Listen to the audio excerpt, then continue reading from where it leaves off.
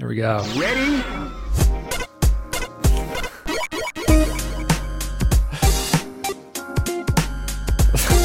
That's right. Don't drive on Hell Road when you're in Delaware, because there could be some black magic. There could be witches. Hello, welcome to Rhythm and Pixels, a video game music podcast. We are your hosts. My name is Rob Nichols. And I'm Pernell. And every week we listen to great video game music from all consoles and all generations. And even all ghost houses. Yeah, so no matter which ghost house that you ended up in, we will be there. Keep you company and bop heads with you. That's how we do. There we go. I had you a little loud there, Pernell. Don't worry about it. Today has been a strange day for the both of us. Yeah, we had many ways. We had some spooky technical issues at the beginning of the stream. I apologize. I should have had that ironed out ahead of time, but I honestly just didn't do it. So, but that's okay. That's Pernell okay. is a black magic giant. That sounds like a really good rock song, like a name for like a. He's a rock black magic giant. He's casting happy magical spells. That's pretty good. That's right. And I also sound like that guy from freaking Stone Temple Pilots. There it is. That was pretty good. Yeah, it's your same voice. It's just me, but I'm now Stone Temple Pilots man. Anyway, every week we listen to great video game music from all consoles and all generations. If it sounds good, we are going to play it. And once a month, we do a live streamed recording of our episode for our Patreon members, and that is this week's episode. So we are looking again at the genre of horror. And just get this out the way for all the patrons in the group. If you have thoughts on what a topic could be for next month while we're talking, feel free to dump them in the chat, because we may well be able to just come up with it while we're talking today. Yeah. So it gives you a full month. But yeah, horror as far as it goes. Like last week when we did horror, I think Rob played it to the letter, and I got a little dopey with it. To the letter.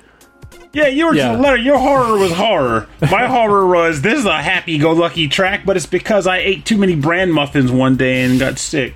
So that was a horror. But as a result, I guess it kind of also sets a precedence to like what we were thinking about with the patrons choosing horror tracks too. That is, it could be whatever means horror to you. It could be genuine horror. It could be like story time horror. It was horror because this boss beat me against the wall 15 times. Whatever floats your boat, your haunted boat. Yeah, go with it. Whatever, if it's like something scary in the game or something scary outside of the game, that's kind of what we were asking for. I know that a lot of scary music can be very atmospheric and not the most exciting to listen to. So that's kind of what we're going to be talking about today. And we were also talking about we're going to call it the Hellmouth outside of Pernell's house, in which demons are congregating and talking about just trying to steal Pernell's game collection, or maybe his Garbage Pail Kid card collection. Satan wants a Turbo Duo. Satan wants a turbo. That's the name of the episode. Satan wants a Turbo Duo. And we can't find one cheap anywhere else, and so he's going into the Hellmouth in Wilmington, Delaware. Oh my God.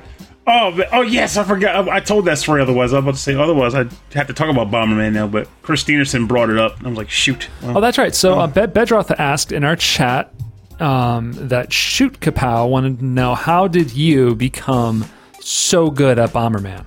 Oh! Like, really? I don't know. I literally just did one day. That Magical Drop 3 are my games that I typically consider to be my natural skill games. Like, I didn't practice them. I didn't try them. Oh, I tried them, obviously, but I didn't practice them. I didn't develop any sort of strategies. I just started playing them and was good. Like, there was... And actually, Mike Myers is in the chat. He can vouch for this statement. I have never been bad at Magical Drop 3, ever. The opposite of satisfying that answer is... It is. It's the truth. It's the worst answer. I was just really good at it. I've played games where I legitimately had to practice and beat my head against the wall to get good. I acknowledge that. Yeah. But those two games, I seriously, like, Magical Drop is the best way to explain it, because with Magical Drop 3, I was in college, and I was at an anime club, and they were playing a bunch of import video games. This was my first exposure to import gaming, was at this group. And a group of people were playing Magical Drop 3 on the Saturn. And it looked really cool to me. It was very fast-paced and active, and I just enjoyed watching these guys play this game. And I was like, how does this game work? And the person's like, oh, the bubbles fall down, you grab them, and you throw them back up. And basically, again, there's a simple concept. It's just the execution that's a challenge, right? Mm-hmm. So after a couple of matches, I was like, hey, can I try too? And the guy goes, sure, here, take the controller. I went undefeated. I legitimately went undefeated. Guy comes up and goes, how are you letting this scrub beat you guys? He's never even played the game before. I beat him too. It just was a natural skill. Bomberman, I smoked him. Bomberman, the first Bomberman I got into it's hard to, I can't remember if it was Bomberman 93 or Super Bomberman 2. But with those games, same logic, got it in the house, I'd play with family members and some local neighborhood friends. You realize and how again, much I would just spanking an anomaly that is, where it's like being good within your group, in your friend group, in your family group, to being good outside of that doesn't always translate. Oh, I agree. That would be me in Smash Brothers. I'm horrendous at Smash Brothers, but with my friends, I was great back in the day. Now, I'm going to be honest. I was never good at Bomberman. I think everyone can relate to having a specific game or a specific type of puzzle that your brain just naturally picks up quickly. And Bomberman is one of those games that I just can't do. Devil Dice, or it's called Bombastic. Yeah, that would be a good example. I feel like Bombastic, I was good at that from damn near to start too. That is a game where you're rolling dice around a screen to match them up so that when you flip them onto its top side, it matches up to the other ones in specific sequences. And that, to me, that's just too much for myself to handle, because I never think about dice in that way. But that's just a little too much. But how about this? We will get started with some awesome music, with some testimonials written by the people who suggested some of these tracks. So our first track, I'm going to pick this one from Bedroth, because he also was very active in the chat room just now. So this is the track from the game Terraria, and the track is called Corruption, and it is composed by Scott Lloyd Shelley.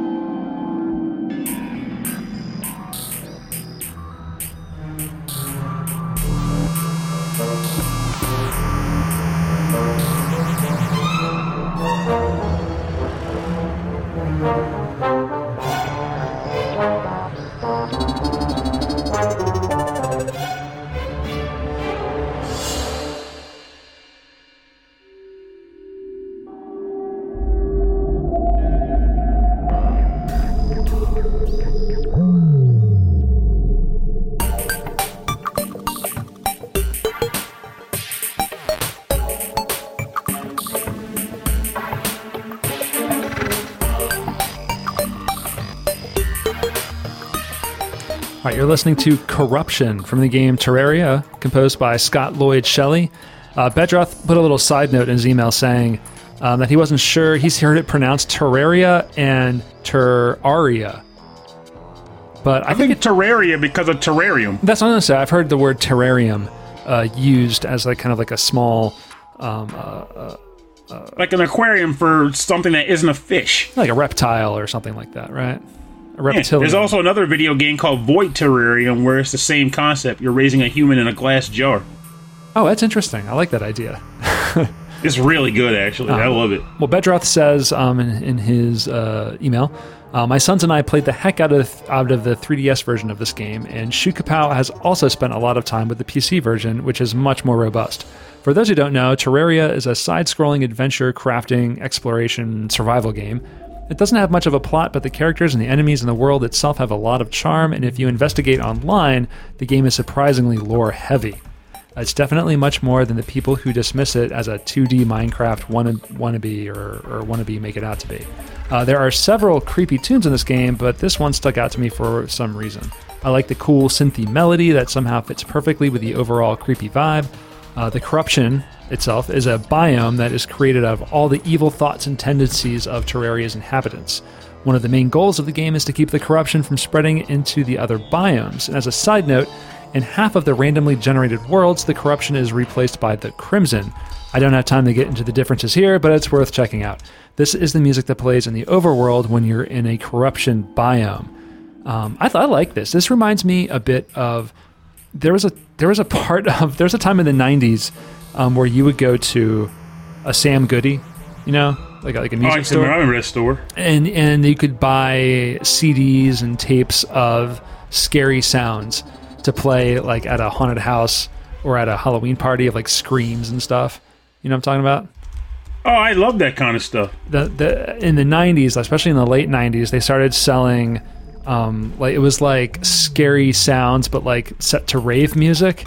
And so it was kind of scary, kind of techno-y sounds like this, but with like screams and blood curdles type scraping and stuff like that. Yeah. So it kind of reminds me of that. And I remember hearing that for the first time and being like, oh, I'm into this. I think I like this, like, legitimately. The funny part is, like, I just kind of get this, like, nice, like a vibe of you walking through, like, a cave that isn't quite scary or dark. It's kind of like happy-go-lucky, yet also in need of a serious candle. Boop, boop, boop, boop, boop. Yeah. Water's dripping from the ceiling. Boop, boop, boop. I think it has to do with Terraria being overall a chill style game, but with really dangerous elements still, because the survival thing is in play. It's like Minecraft. Like Minecraft's like fun and chill, but there's still things out there trying to kill you, right? Mm-hmm. Delicious things trying to kill you. Actually, Minecraft I want to do more with, actually, because it's a game that has its scary moments when you mess around with creepers, but even if you like decide to play around, like when I was playing with my nephew back in the day, one thing I thought was really fun was trying to dig as far deep as I could to build like a sort of like secret escape hatch tunnel, and then eventually decide to become like a club, like an underground clubhouse. But you start to dig so far, and if you screw up on digging an actual stairway to get back out, you're kind of stuck at the bottom of this giant pit. Isn't there there's like a gateway to like a hell world like in the bottom too, I think, or there's like somewhere hidden in the game. I think there's something like that. Really? Yeah, and I think this is becoming a weird, creepy theme of our show, of having weird tunnels to hell outside of our homes. Yeah, well, there it is. I mean, it exists in Minecraft, maybe Terraria too. It's the corruption. I think if there's one thing I can at least take away from this craptastic situation in front of my house, is the fact that I can at least say it was well timed for Halloween. Yeah, right. And for this episode, at least it's there to scare everybody. Don't walk too close to it. All right, so what's your first pick? Let me see what's popping off on my... You know what? I'm just going to go from the top. All right. Go and get that Soulless Sanctuary pick. Which, for the record, congratulations on your pick getting shared, or your photo getting shared in Shin Megami Tensei Hell, because it was well-deserved and wonderful. And I was actually excited to see it, and I was like, I got to share it in the group. I know who drew that. But anyway, this is from the game The House of the Dead. The track title is called The Magician. It's from the arcade version, and is composed by Tetsuya Kawauchi. I know this boss very well. I'm gonna suffer like G did.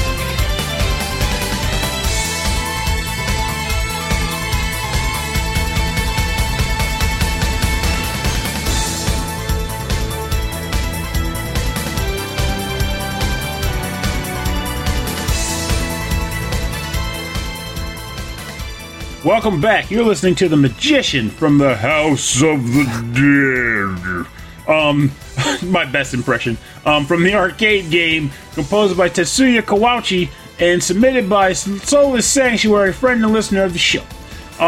She came up with a solid testimonial. Let's get that bad boy spoken. So what did she say? So my pick for the Halloween episode would be this cool track from a really low-key fave series of mine, The House of the Dead. Why is it low-key, you ask? Well, I'm not too sure of that myself. I can say, however, that The House of the Dead is usually my go-to arcade game during our days in college. House of the Dead 4 was pretty huge in the Philippines at this time when it was released worldwide, alongside a new Tekken title, henceforth why it was a big deal. Recently, however, I found myself digging up some actually neat lore about the franchise. Even though the franchise itself is pretty silly in nature, which is actually the best part. Let's be real, though.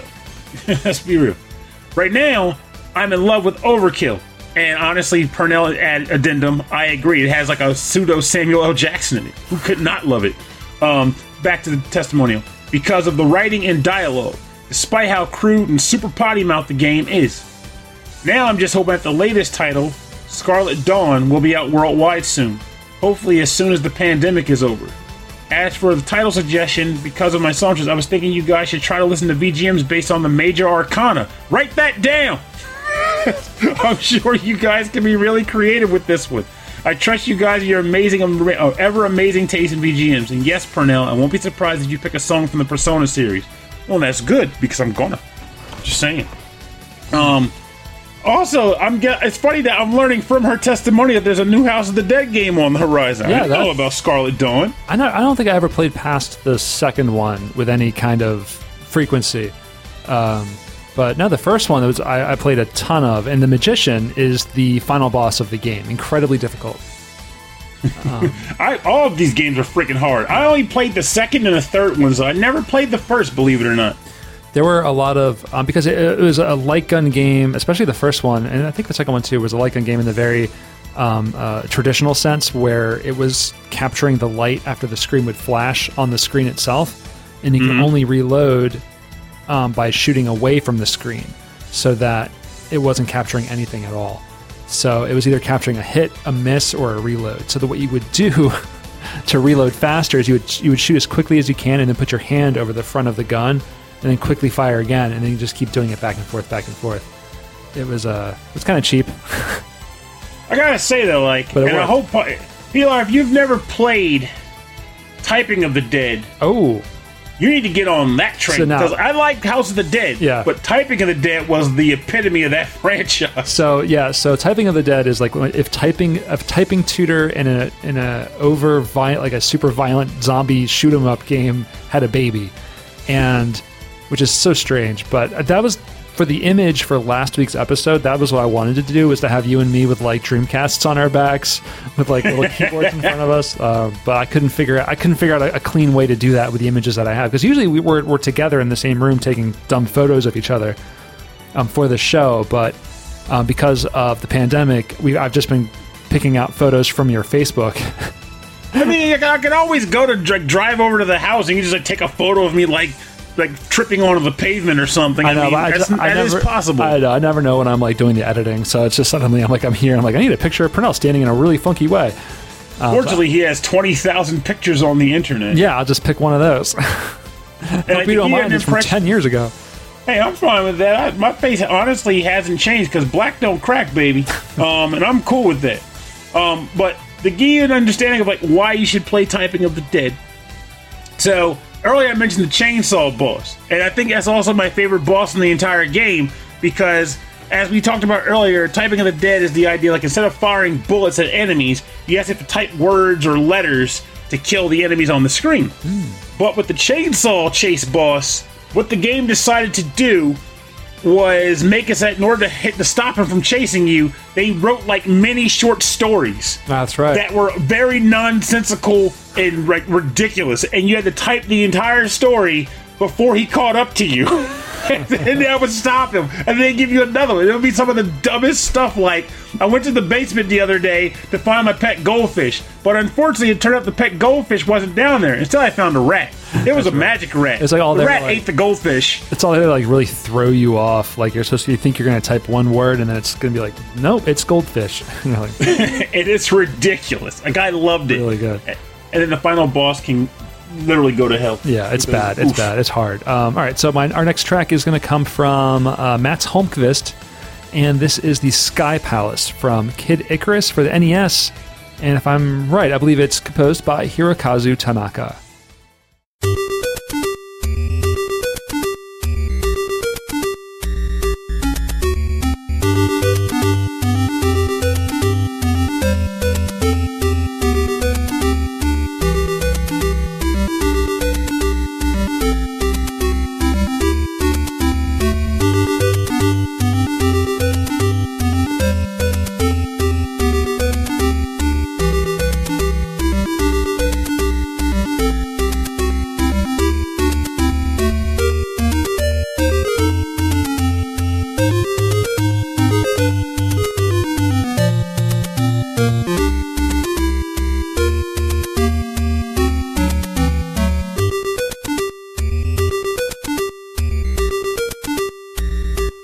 That little part right there.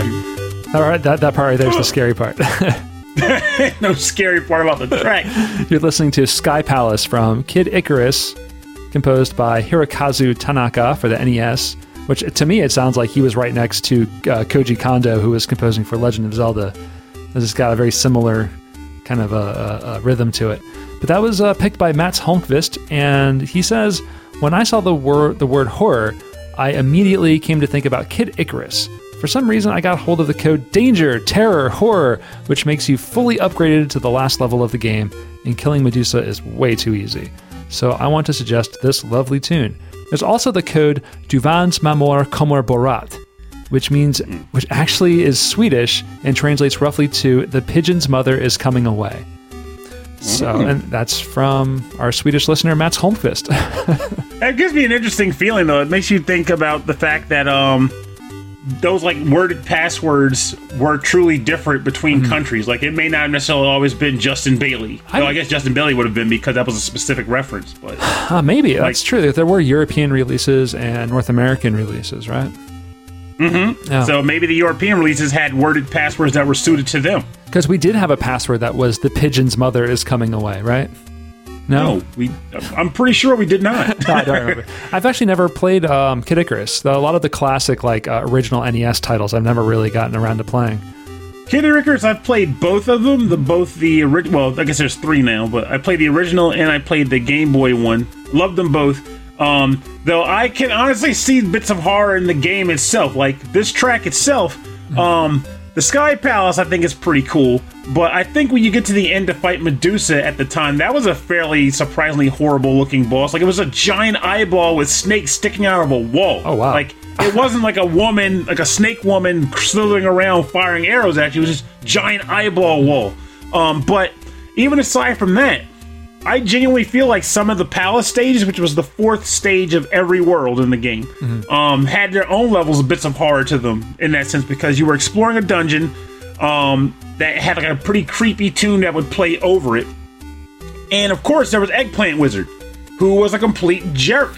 Like a friggin' jerk. He would wasn't he hit you. Wasn't he in that cartoon?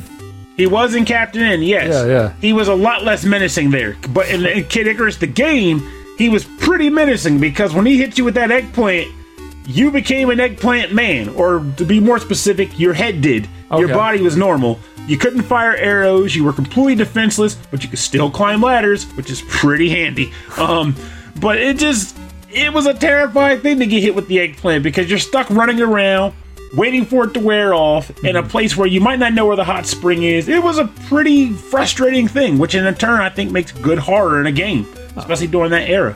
But I will say, if you haven't played Myths and Monsters, it looks like Bedroth has, thankfully. But if you've never played Myths and Monsters, I do agree with Bedroth when he says it's a lot more accessible. It was a much easier game. But I also think that the final stage was cooler. Because in Kid Icarus, the final stage was a flight, like sort of like a side-scrolling shooter, like you were flying and firing arrows from the sacred bow. But in Kid Icarus Myths and Monsters, it was like a platformer still, but you had all this gear on that made you a little bit more powerful, and the final boss was like a weird, like, gargoyle demon. But it was a lot of fun, and also I love the music in the final stage. I think I've played it on the show before. Even. I think we have, yeah. The music to Kid Icarus is short, but like there's always like a little second movement, like after a couple loops of the tunes, and so it gives it just enough interest to really give you a lot of like replayability, like throughout the track, which I think is really cool, and also unique for an older NES game. This came out in 1980 something. It came out when they were still labeling games Adventure Series. Yeah, the Adventure Series. Okay. Also, Chris Steerson, we got to mention this because I didn't even think about it. He mentioned the Reapers, which should have been said on an episode themed around horror. Their music was goofy and goofy, yet the actual thing that they did was completely frustrating and terrifying when they chased after you on a level. So, but I digress. Right. Let's move forward. All right. So I think we're on to your next track. Oh, yeah. Yeah. Well, the funny part is, I was going to pick one of Cam Leonard's tracks. Most particularly, I'm going to say what it is, even though I'm not picking it for the episode. It was going to be the Subgate of Clouser Woods from Mega Man Legends. However, the testimonial that he wrote for another track is why it totally beat it out. Because I love the testimonial and I want to read it. So, there we go. This track is Nosk from the game Hollow Knight, composed by Christopher Larkin, and it was submitted by listener Cam Leonard.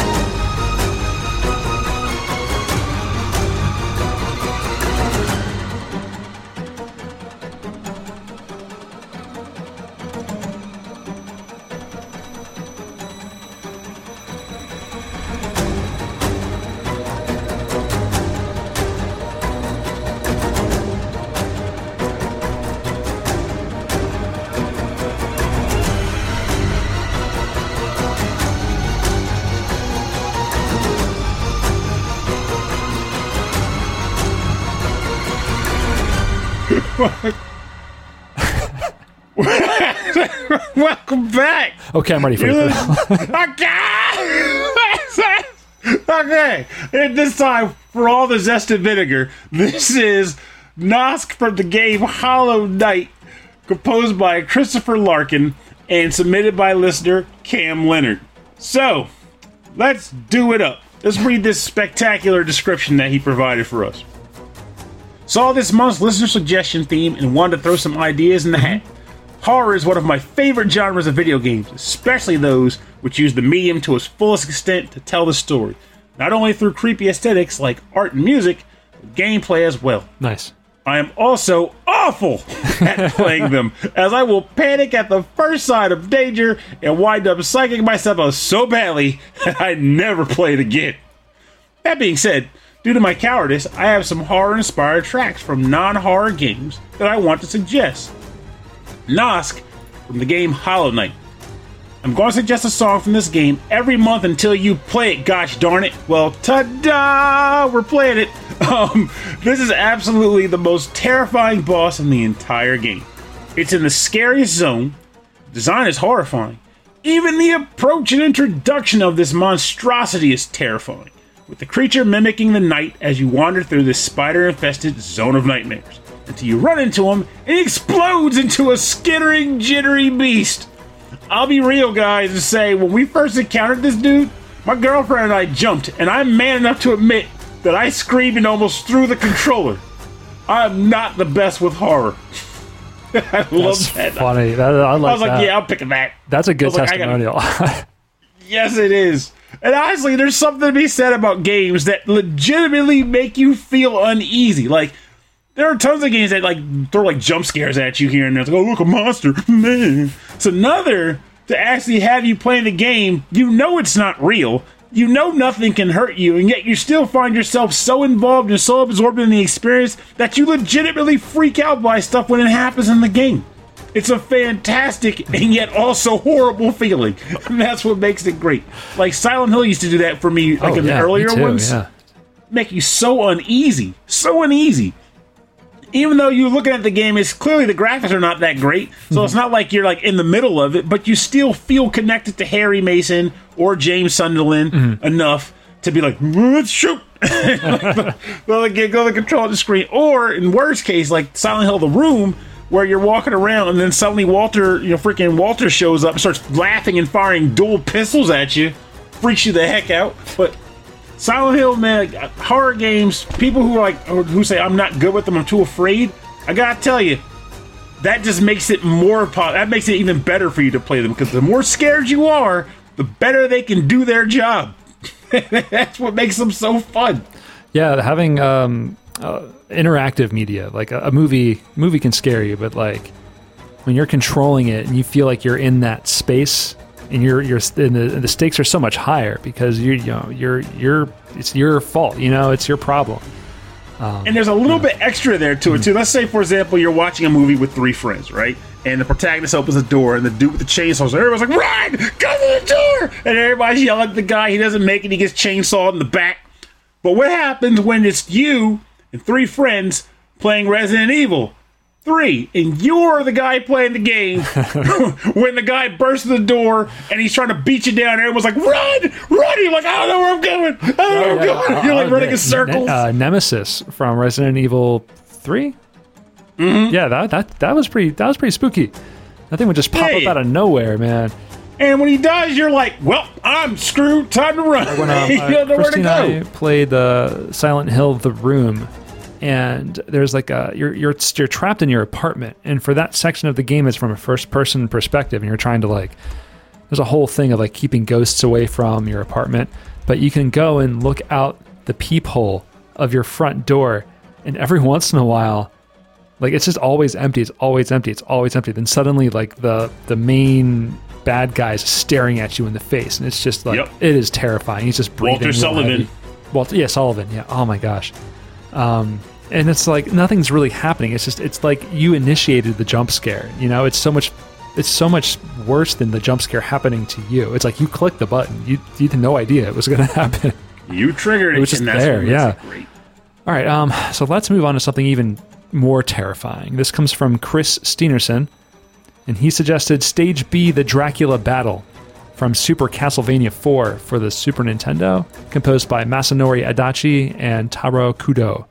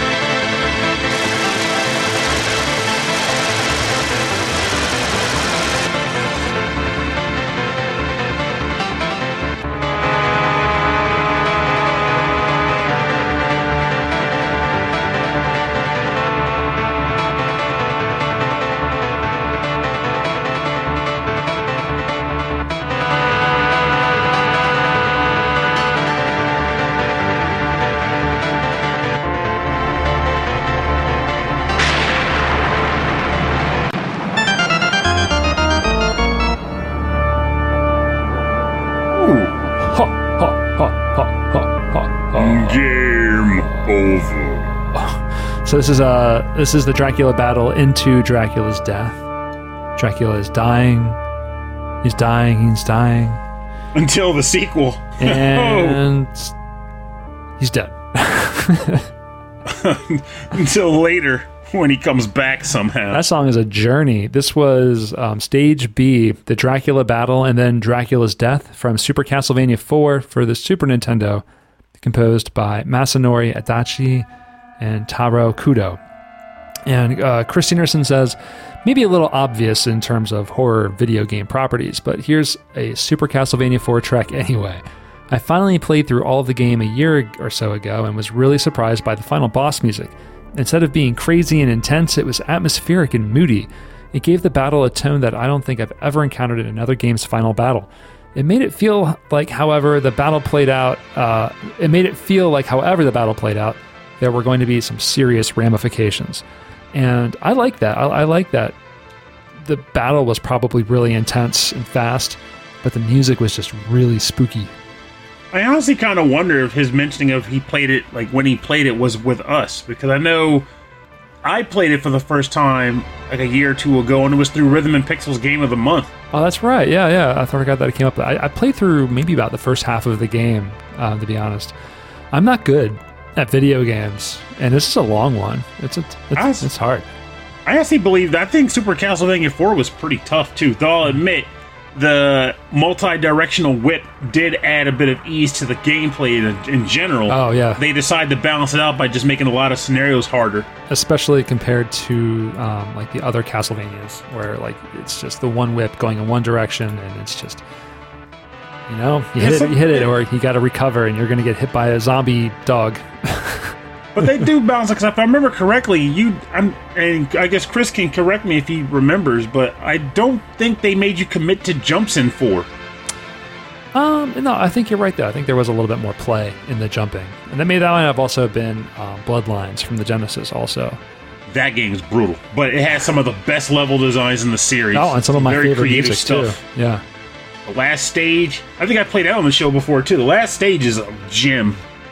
It's when you're like going up into like the background and the foreground. I think at one point you're upside down. Yeah, it's just good. It's the backgrounds, the artwork, and the lore of all the classic Castlevania games. I find really actually super intriguing. I do want them to make one in the future though, where Dracula is resurrected and he's like, "Why does this keep happening? I want to stay dead." You play as Dracula, and it's kind of like a tactical game where you're putting zombies and bats in the way of the Belmont family trying to come get you, and it plays over generations. You're dead eventually. At the end of the game, you're trying to kill yourself. Like, I just don't want this anymore. Yeah, it's I don't want this. Every level is another 100 years.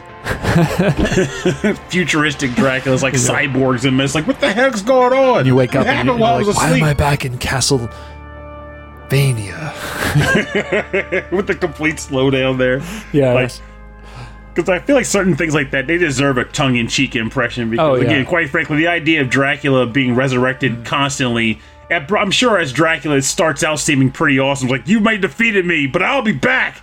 Eventually, he's like, I'm just tired of this. I'm tired of humanity. I'm tired of fighting the same family. Why do they keep following me? There's some like meta kind of callbacks to the original series within Bloodstained, but not so much of of humor in that way. I think that would have been really good. I would have been on checking that. Honestly, Bloodstained I need to play more of, but I stopped with that stupid tower. Oh yeah, the scrolly tower that spins around. Yeah, it was at the time. It was like slowing down like to a halt. To the point where I was like, it was frustrating. So I was like, okay, that was a bug that was fixed. I am at the end game where I can choose to either do the optional last 2 bosses or do the final boss, and I have decided that I won't.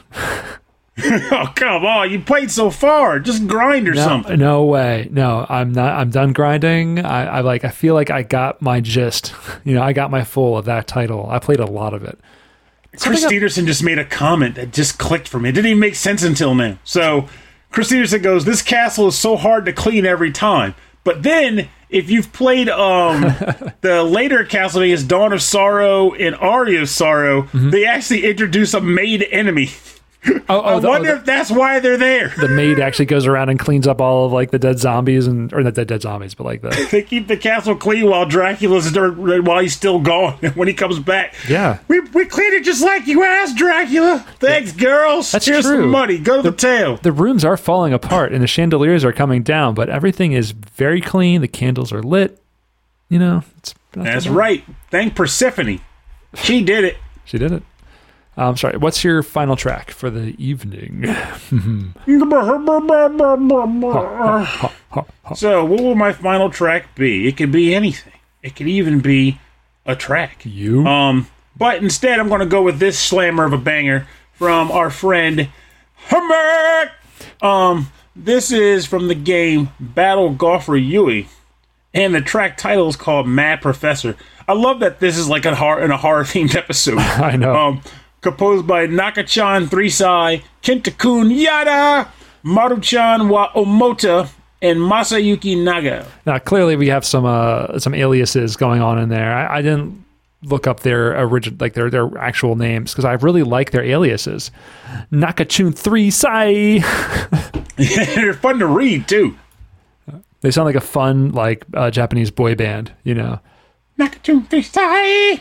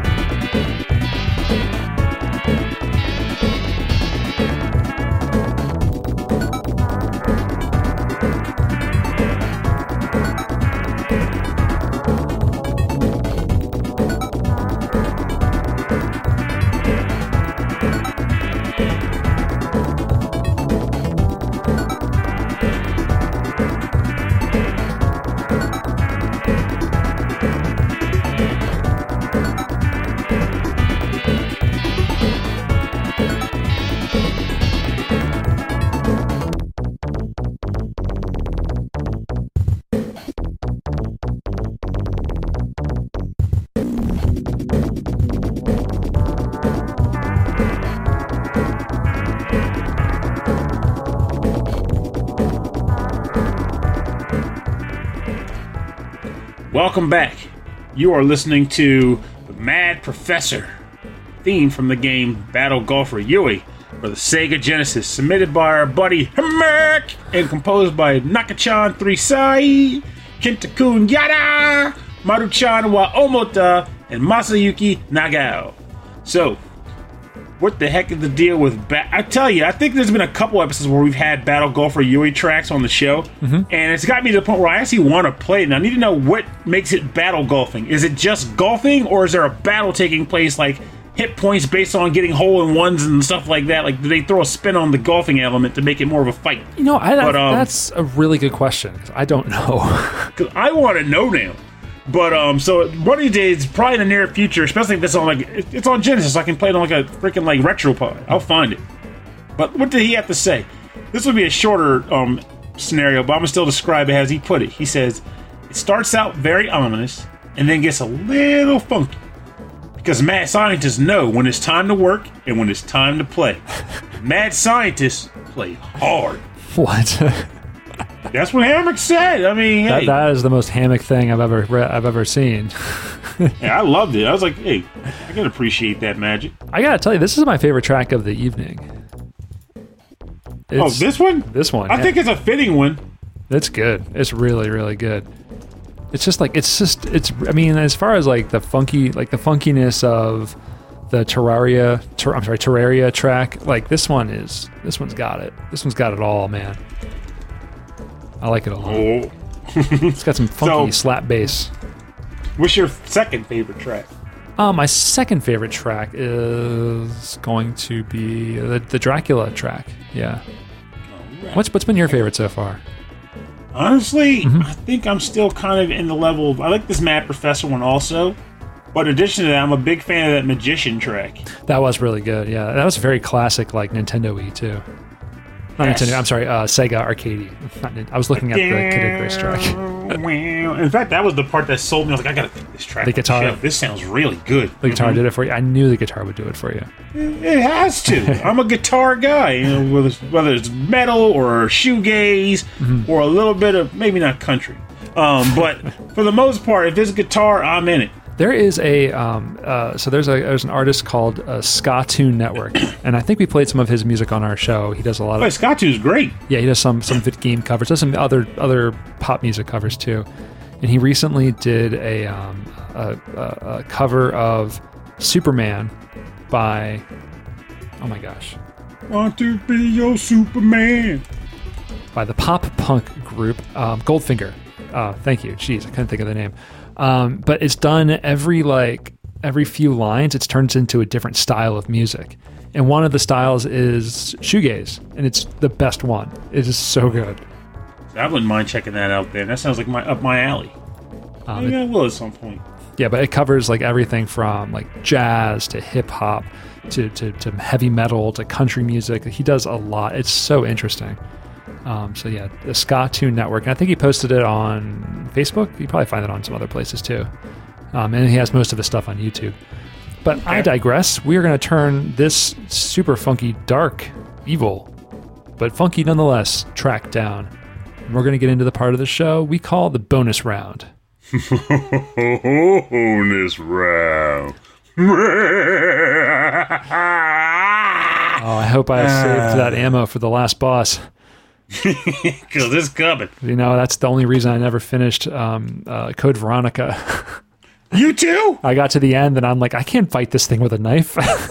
All my good guns were in the other character's trunk. I was totally done. Anyway, the bonus round is where we play covers and remixes and arrangements on our theme. And this week we have a bonus round track from The Last Weekend. This is Nemesis's theme. Nemesi? Yeah. Nemesis. From Resident Evil 3 Remake, composed by Kota Suzuki and Asuka Kato.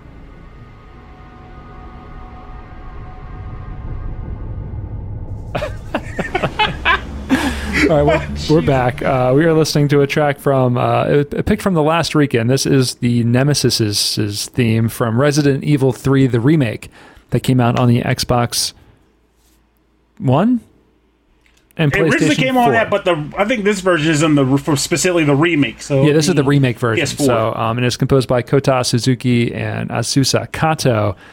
And I know the last weekend just ate something incredibly spicy and is probably in a lot of pain right now. So we're going to repeat this track one more time. He did the one chip challenge. he did it with the new chip even. So he says, man, you want to talk about stress inducing. It was one of Mr. X's themes from the RE2 remake. I decided on this one. Why? So in the original Nemesis, Nemesis would just come into an area and chase you down the stairs yelling, stars! Stars. Yeah, I remember that. In this one, he comes bursting through walls, jumping off roofs, and to make matters even worse, this darn thing will hop over you as you're running away and jump on a wall and flipping like a flipping 6-foot Spider-Man. What was Capcom thinking when they gave this thing all of these abilities? They were thinking they need something strong.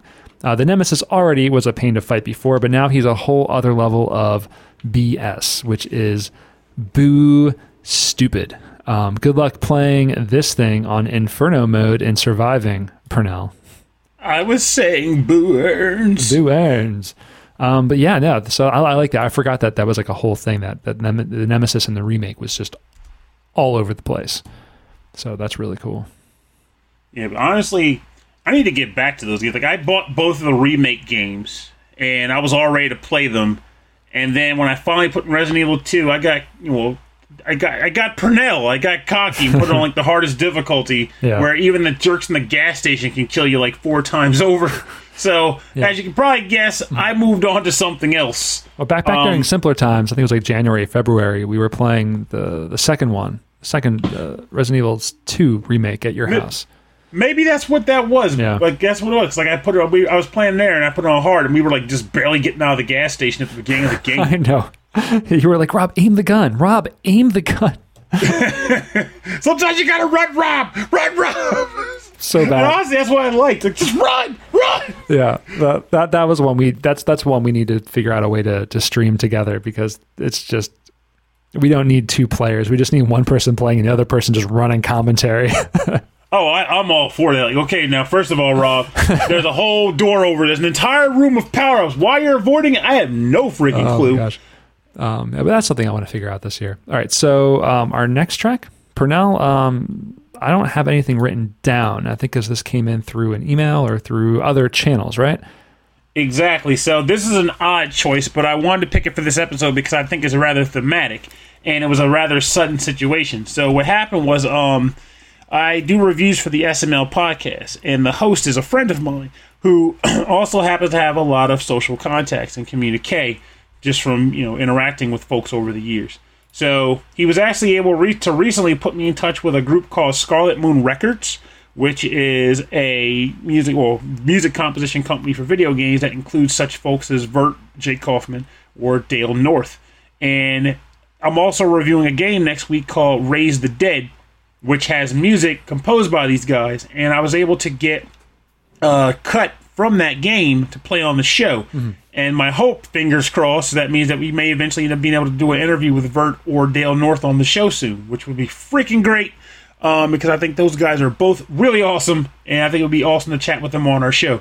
But for now, I figured it'd be good just to play the track itself. So this track comes from the game Raise the Dead on the PlayStation 4, and it is called Party at the Graveyard, composed by Jake Kaufman.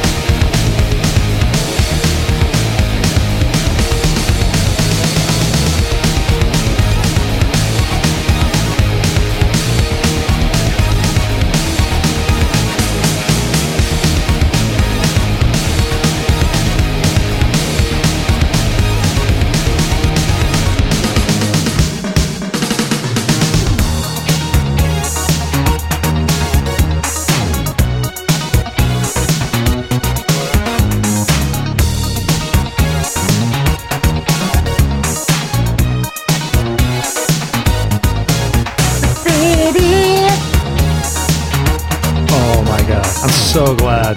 That's my first time hearing this track. That was incredible. That was so good. Look, it's honestly for me. If I didn't already have the game, but I heard the track, I'd probably be like, I should look into this game. I need to see if it's good. This track was called "Party at the Graveyard" from the game Raise the Dead on the PlayStation 4, composed by Jake Kaufman and submitted to us through Scarlet Moon Records, thanks to help from the SML Podcast. This track, oh freaking god, it's so good. It's so good. Like, and the best part about it is, like, it's one of those tracks where it just progressively gets better as it goes. I know. It starts, like, if you, let's say for them, you listen like the first 30 seconds and you're like, okay, I'm done. You're like, okay, it was a good track, but it needs more energy. It needs something more to it. Then you get past that 30 seconds, like, okay. Like, walking into the club now, I'm at the door, the bouncer's checking me for a weapon and for, making sure I'm allowed to get in, I'm old enough. You walk to the door, and the music is a little louder. Okay, you get past, you put this thing down, and you're like, okay, they took my coat, I can walk through the door, you open the doors, and boom! The noise happens. Everyone's dancing, drinking, zombies drinking brain juice, the DJ's undead, and he's spinning all night, It's just a great time. That dance part is like the fun. Like, I love the second half of the track. I love the way it turns into like this heavy guitar, double time drums. Sounds like a boss track. But that dance bit, the funk dance section is too good. It's too good. That's so good. Honestly, is this game out yet or no? I think it comes out next week, unless it came out on Tuesday. But otherwise, it should come out next week. All right. And I'm looking for. Like I said, I'll be reviewing it on SML next week, so I'll be able to talk about it then. As far as like any dialogue. So for next week, I want to hear about it next week. Well, we'll definitely have links to this game where you can find it on our website and on all of our social media. But if you want more information about these composers, in the bonus round, go to rhythmandpixels.com. We'll have links to the Bandcamps and SoundClouds and everywhere where you can go out and buy this music and support all of these amazing artists.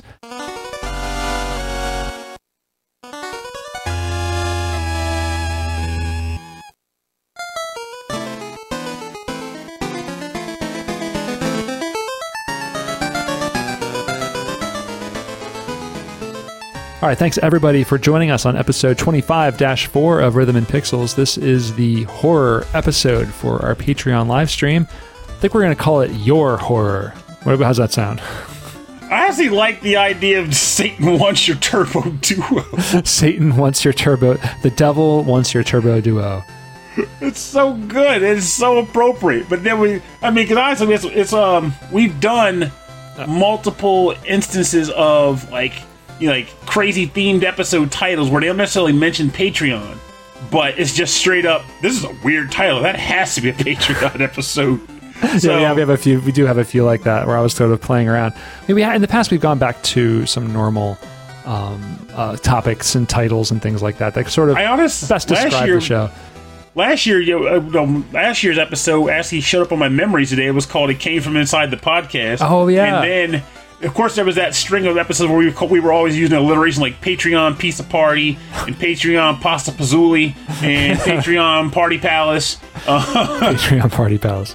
We got to bring back the Party Palace, honestly. But that was a lot of fun. So big thank you to everyone who submitted tracks for this week's episode. And if you would like to submit tracks for our next month's Patreon episode, or if you just want to say hello, the best way to do that is over email. rhythmandpixels@hotmail.com. You don't have to be a Patreon member to submit tracks. We'll take them from just anyone who listens to the show and enjoys it. It's always great just to have more stuff on the show. And for more information about the show, a full track listing from all of our episodes and access to all of our episodes, go to the website. rhythmandpixels.com. And I know we've had some issues with some episodes on Spotify in the past. I've made some corrections to our feed and to our file hosting. So going forward, that's not a case. And going forward, a lot of those past episodes that have been missing on Spotify specifically are coming back. So just to let you know about that. You can also check us out on Facebook and Instagram and Twitter. It's Rhythm and Pixels, all one word usually. you can check us out on YouTube, youtube.com/rhythmandpixels. All of our episodes are posted there with little chapter buttons that you can click if you want to skip to specific songs or parts of the show. And there's also a 24/7 music stream playing nothing but 8-bit and 16-bit classics and deep cuts. And if you actually have any music suggestions or more game suggestions you'd like to hear more of on that radio stream, send us an email. That's always good too. Because otherwise I'm just going through what I like and what Pernell likes, and then also random stuff and throwing it on there. But it's all curated. There's no like random 2-minute long tracks of sound effects. It's all curated. Silent music. Hill dog theme is not playing on. No. Although I believe the entire Solstice theme is on there. Which is like an 8-minute long opening theme on the NES, which I know you love. I love that damn track. Yeah, and if you'd like to support the show, you can go to rhythmandpixels.com/merch. We have some cool Rhythm and Pixels branded t-shirts and with some fun designs on them. You can check that out. And you can also go to Patreon, patreon.com/rhythmandpixels. And there, at any donation, you get access to a weekly prequel episode of me and Pernell just kind of hanging out, talking about some real stuff before we get into some less real stuff. No, it's always we get real. Wavy gravy about it. Stuff like call it the overflow from the podcast. Me and Pernell kind of catching up, which we need to do a lot more of now that we don't see each other in person as frequently. You get access to that, and you get access to a monthly live stream recorded episode, which will be this one, which gets released, but you get to hang out with us as we record it and deal with me trying to figure out the audio routing for 10 minutes before the show starts. And me eating spicy foods. Yeah. In this case, freaking what are you eating now? That spicy chicken ramen sauce on pizza bites for dinner, because after today's crappy day, I wanted some junk food. Get some of that junk food in you. Oh, also, I should have mentioned the freaking weight vest. That could be something I wear on one of these episodes, too, to see how well I handle wearing a weighted vest on the show. You have to stand the whole time with wearing a weighted vest. Also, for as your donation of the show, we like to give you a shout-outs at the end of every episode. And we also, at the highest donations, you can have your own message, either read by me and Pernell or read by yourself on the radio stream in rotation every 10 to 20 songs. So if you have something you want to say, if you have something you want to promote, even if you just want to say, hey, this is me and I like the show, that would be really cool to have on the radio station. So that's out there on Patreon. But we'd like to thank our Patreon members, Frankly Zappa, That Nick Walker, Mike Myers, Matt Hulmqvist, Michael Jennings, Davey Cakes, Justin Schneider from XVGM Radio, Sonic Medley, Taco, Harold Howard, Dave Taylor, Reinhard Zelkova, Andreas Milberg, Dan Loughton, Sleepy S'more, Steve Miller, The Autistic Gamer 89, Cameron Worma, Christopher Shenstrom, Bobby Arson from One Up Funk, Wicked Sephiroth, Carlos from the Heroes 3 podcast, Michael Bridgewater from the Forever Sound Version podcast. We are always thinking about you, and we wish the best for you during this crazy time. And Brian Pitt, we also think about you a lot, and we wish the best for you during this crazy time, because he's stateside, so he's dealing with the same stuff we're dealing with out here. Oh, yeah. And it's a lot. So fingers crossed. Fingers crossed. We're going to hold together. So anyway, thank you all very much for your continued support of our little program. And, seeing your names every week encourages us just to keep doing more and keep doing better and keep adding more fun stuff to the show. Just being plain goofy. Plain goofy. So yeah, that's all I've got. And don't forget to check out Pernell on the SML podcast. That's a weekly show, right? Well, you do 2 episodes a week, but I'm usually on there once a week. Yeah, don't listen to those other ones. Only listen to the ones with Pernell. Hey, you! But then, honestly, yeah, but definitely listen to the ones I'm on. And check them out on the Blown Cartridges podcast. That's also really cool. Actually, it's related to this. Our at least most recent episode, we talked about Silent Hill, which was an interesting chat. Interesting. And I've been playing some more Persona 5. Good. It's about time. Stick it out. I'm into it. I'm having fun. I'm into it. It's pretty gripping. So I like it. I gotta tell you, it's vindicating. It's very vindicating. Hey, Rob, play this game. Now, Pernell, this is a good game. I never denied that it wasn't going to be good. I knew it was going to be good. I just needed to sit down and actually do it. So I'm actually doing it now.